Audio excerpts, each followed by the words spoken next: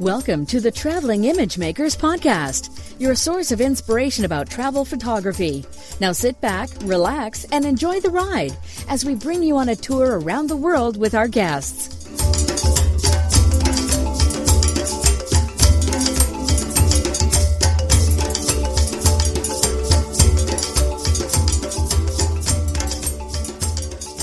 Hi, this is the Traveling Image Makers podcast and I'm your host, Ugo J.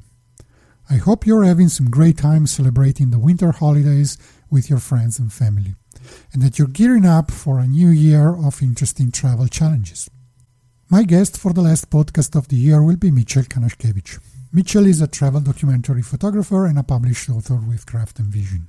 He has an outstanding capability to capture the human element of disappearing traditions and ancient cultures, from villagers of Eastern Europe to tribesmen of a remote Ethiopian valley to sulfur miners in an Indonesian volcano.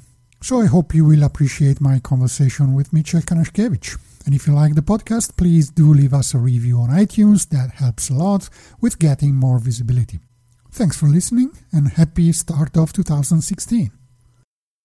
It feels a bit awkward to introduce myself. I don't know. I guess I just see myself as someone who likes to travel and take pictures. I like to sort of keep things simple. You know, my career, I suppose it began around 10 years ago. I feel, kind of old now because I was already 25 then and I'm, almost 35 now. So it began about 10 years ago when...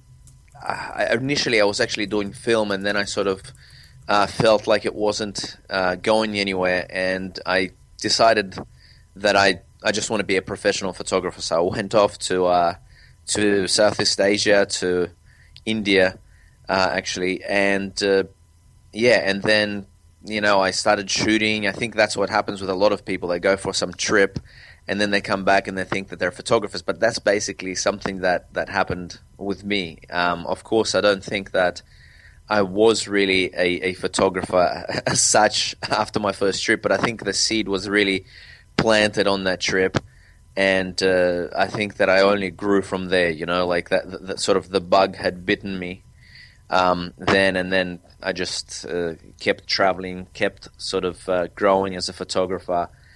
Sending my things, my photos off to magazines, back then to Lonely Planet Image Library. That was actually the original plan that I said, okay, I'm going to be a photographer for Lonely Planet.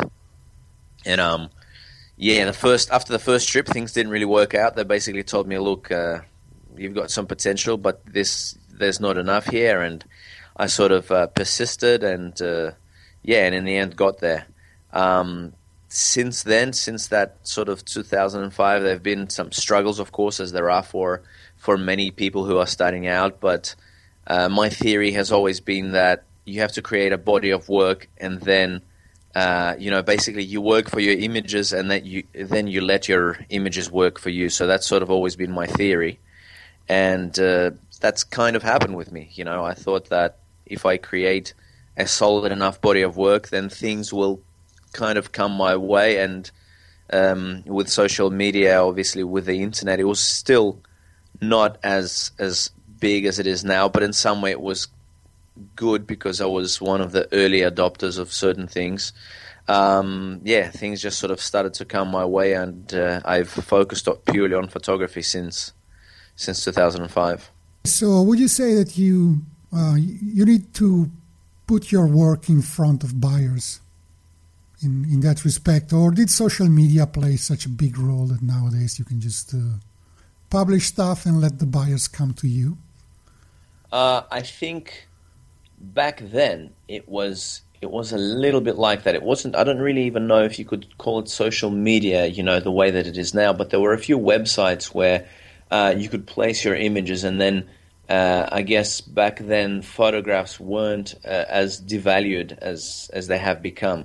And so I remember one of the ways that I thought it's actually possible to make a living from this was when I received an email from a designer asking for one of my images to be used for a book cover. And so back then it was something like €700 for this book cover.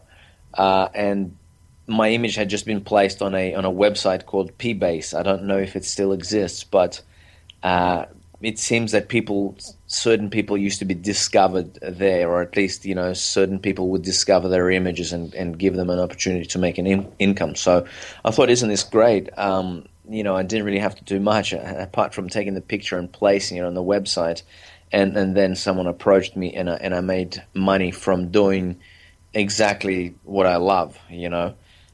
So I guess that was, social media in its early stages in some sense, because it was sort of like a forum. Now, as far as social media now, it's sometimes a little bit hard to measure whether someone actually contacts you because of social media, but I do think that it does play a big role. I have had a few things sold to magazines, I think, as a direct result of social media, and I guess it depends what you classify as social media. If blogging is part of it, then I think certainly it does play a huge role in the sense that sometimes you just have to put something out there, and then eventually, if you've got something good, you will be contacted by someone. Although I don't necessarily recommend someone to only put their work out there and then hope to be contacted. I recommend people to be a bit more proactive than that. Yeah, that sounds like a common story, at least. Sounds familiar to me in that I had some images online, and then somebody discovered me and asked for to buy some of my photos for a magazine and some books and so on. And I said, "Oh, I've made it. Oh, now I'm famous. I'll be successful." And then that was it. I mean, nobody else came knocking to my door, and I had to start really sending out emails to people, contacting and. Yeah, certainly. I mean, there's nothing. I think that a lot of people, especially, I get a lot of emails from people asking me how to go about, I suppose, making an income with photography. I feel that making income is the question that comes after you've actually created a body of work in photography. But, once you do that, certainly just hoping for people to find you isn't going to work. I mean, when I think back on what I was doing, I was really sort of knocking on different doors, trying to see ways to actually make a living from it, So I would call various photo editors, various magazine editors, and just sort of try to get my work, to make sure that my work was really in front of them, because quite often the problem is that these people are just inundated with hundreds of emails, and they don't have time to answer every one of them. Now, if you actually call them to make sure that they got it, you're already separating yourself from 100 other potential photographers. So that's what I would do. I'd call them up. I'd say, "Hey, did you receive my email?" And I think that people sort of feel a little bit more guilty to just tell you to go away on the phone. So they would actually look at the work, and because I think I was sending them pretty solid stuff, they liked it, and then they contacted me, and from there we kind of. For instance, with Geographical UK, we went on to a few publications after that. Then later on, the editor would actually be contacting me and asking me if I've got anything new. So I got this suggestion from more than a couple of people telling me that nowadays the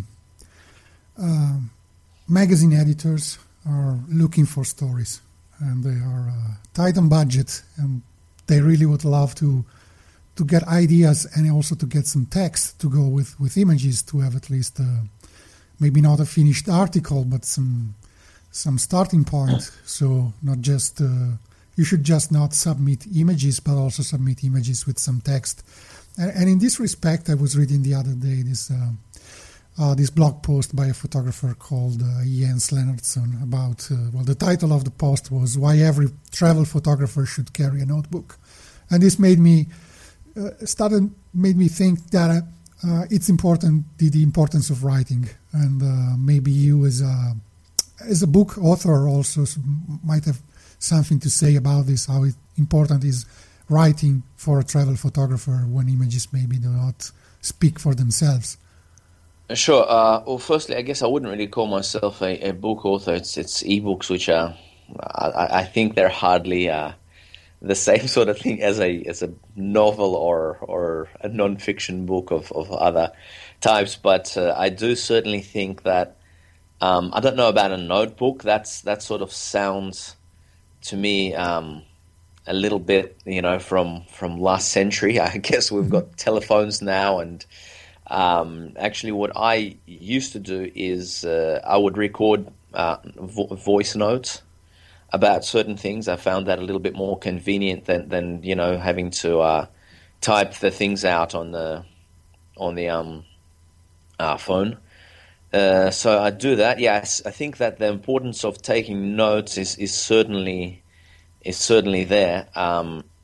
Sometimes if I do have a lot of time, I use Evernote on my phone, and then I'll just take down certain ideas that I've got, and then it syncs to the laptop, and I can work those ideas further.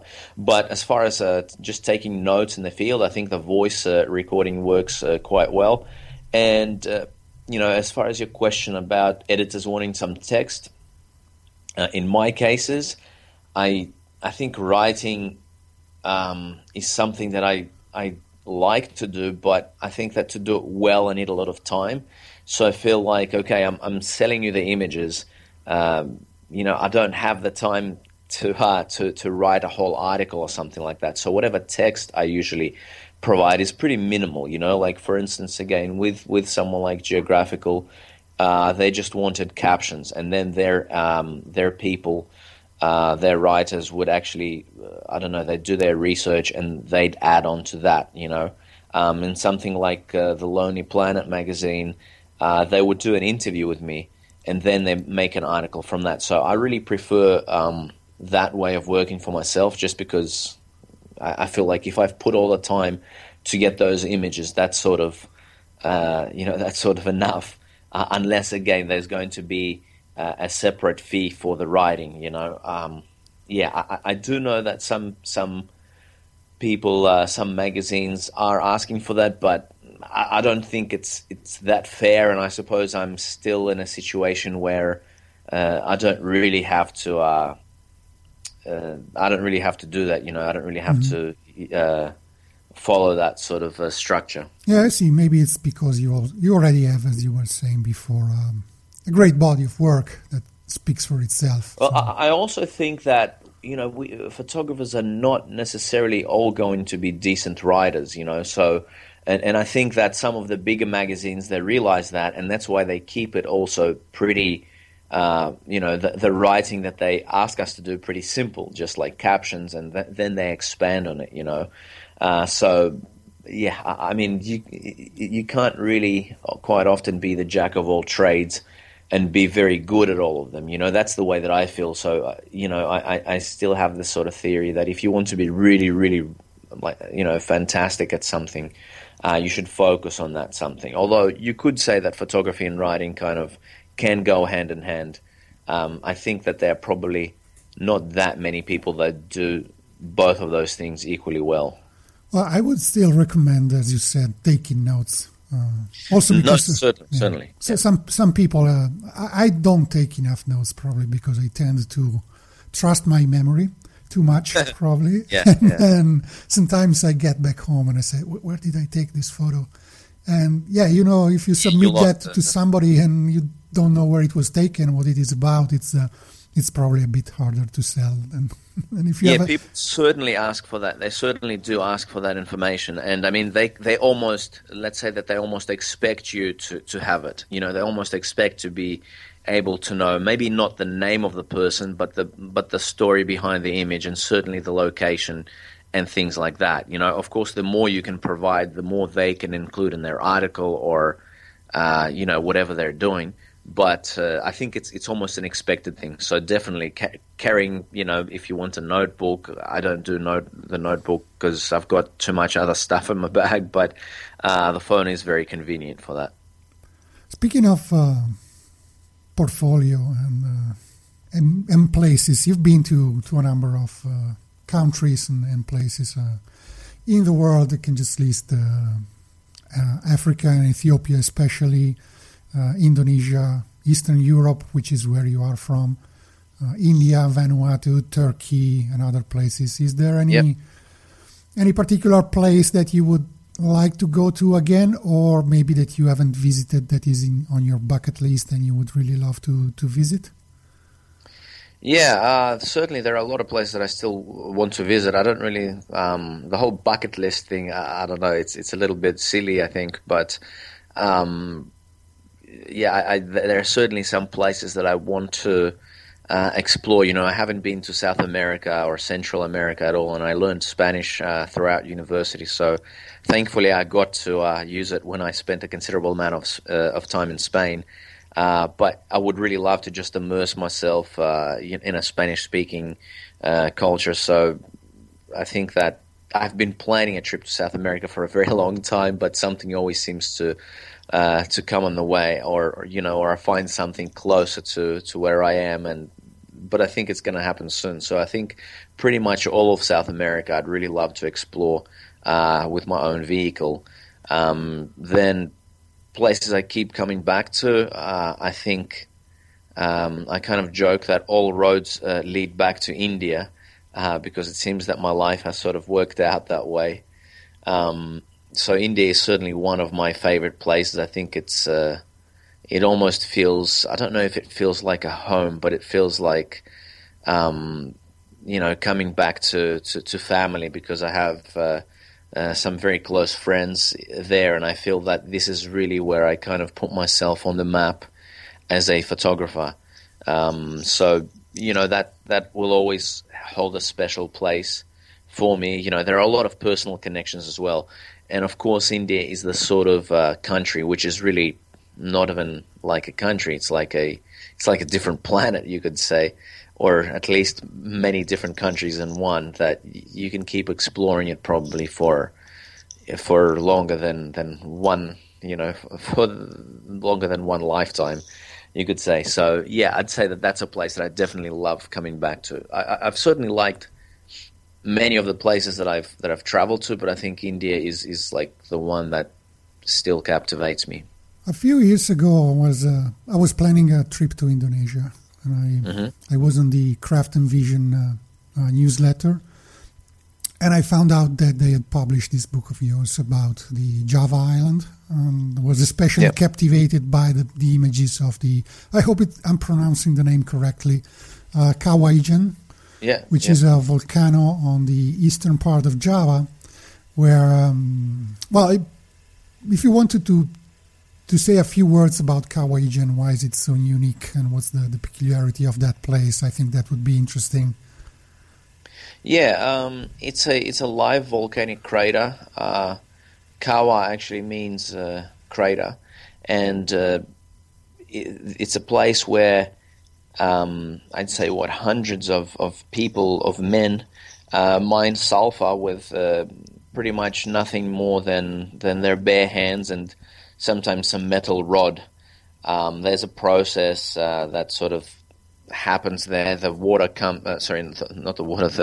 the sulfur fumes, they come through ceramic pipes that have been made there, and then they come out on the other end, and they harden as they sort of drip from these pipes, and they form these sorts of slabs of sulfur, which are collected by the miners, put into these little bamboo baskets, which are incredibly uncomfortable to carry, because the way that you carry them, they're just joined by a bamboo stick between two baskets. But the weight of these baskets can exceed 100 kilos in some cases. So I suppose the sight of a sulfur miner with that basket over the shoulder is something that's become quite famous. The first time that I found out about this place was actually in a movie called The Working Man's Death, which is an incredible documentary film, one of my favorite documentary films that I've seen.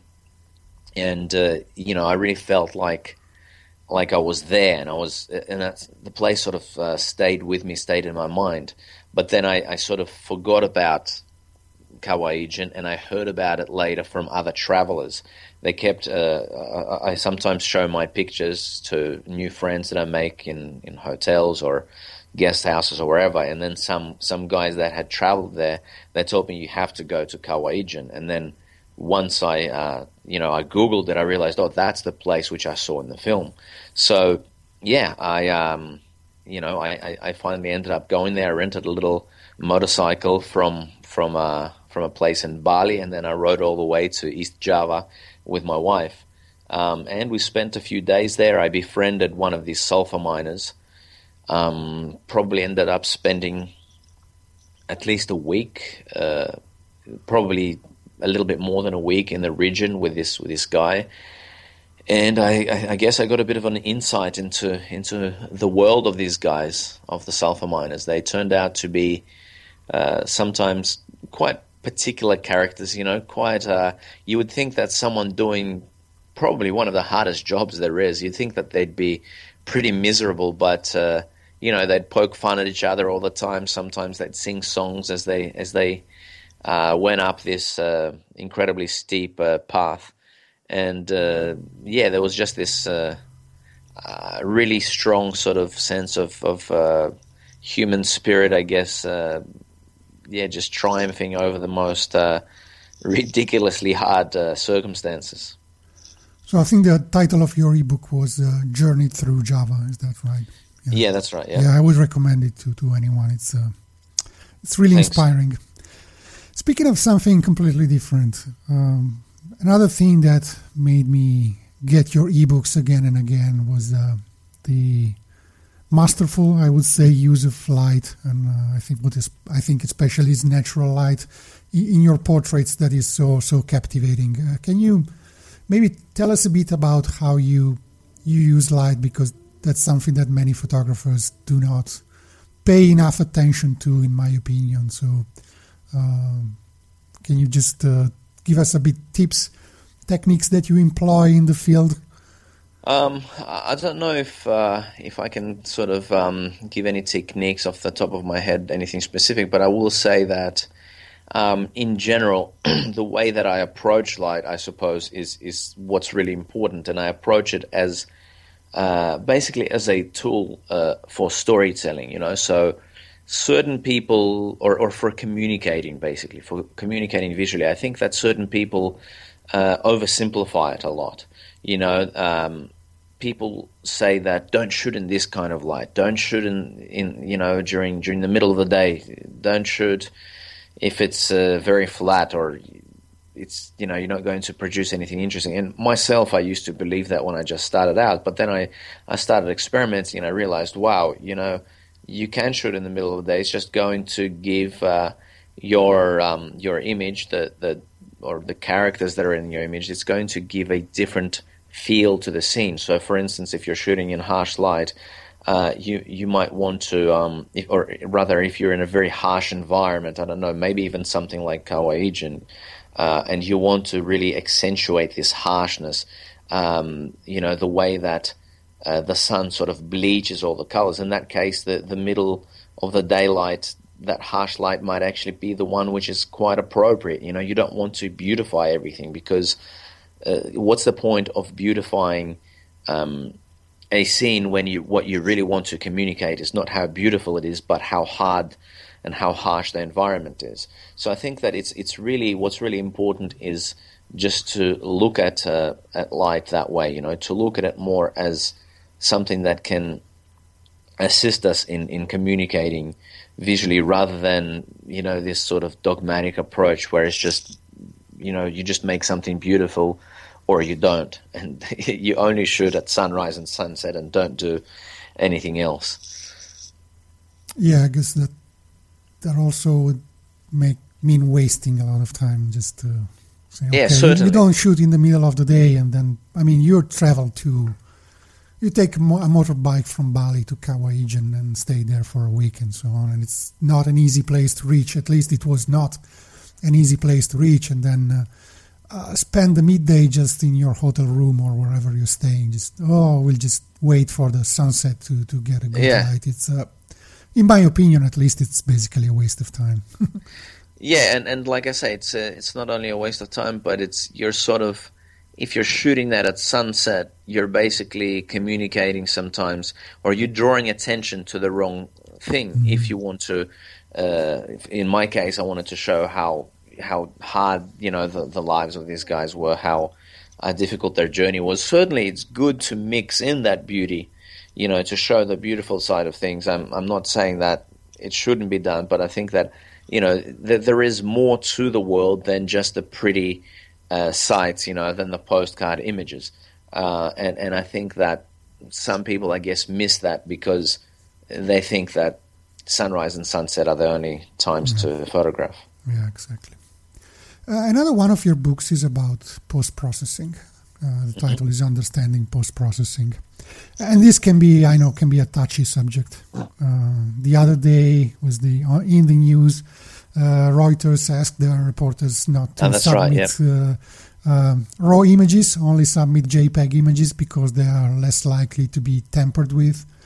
And I mean, we're talking travel photography, we're not talking pure journalism, photojournalism and reportage, but still you're doing some kind of reportage work. So do you have opinions about post-processing, the ethics of it? How much Certainly. Should you post-process your travel images, if you should post-process them at all? Yeah, I certainly do.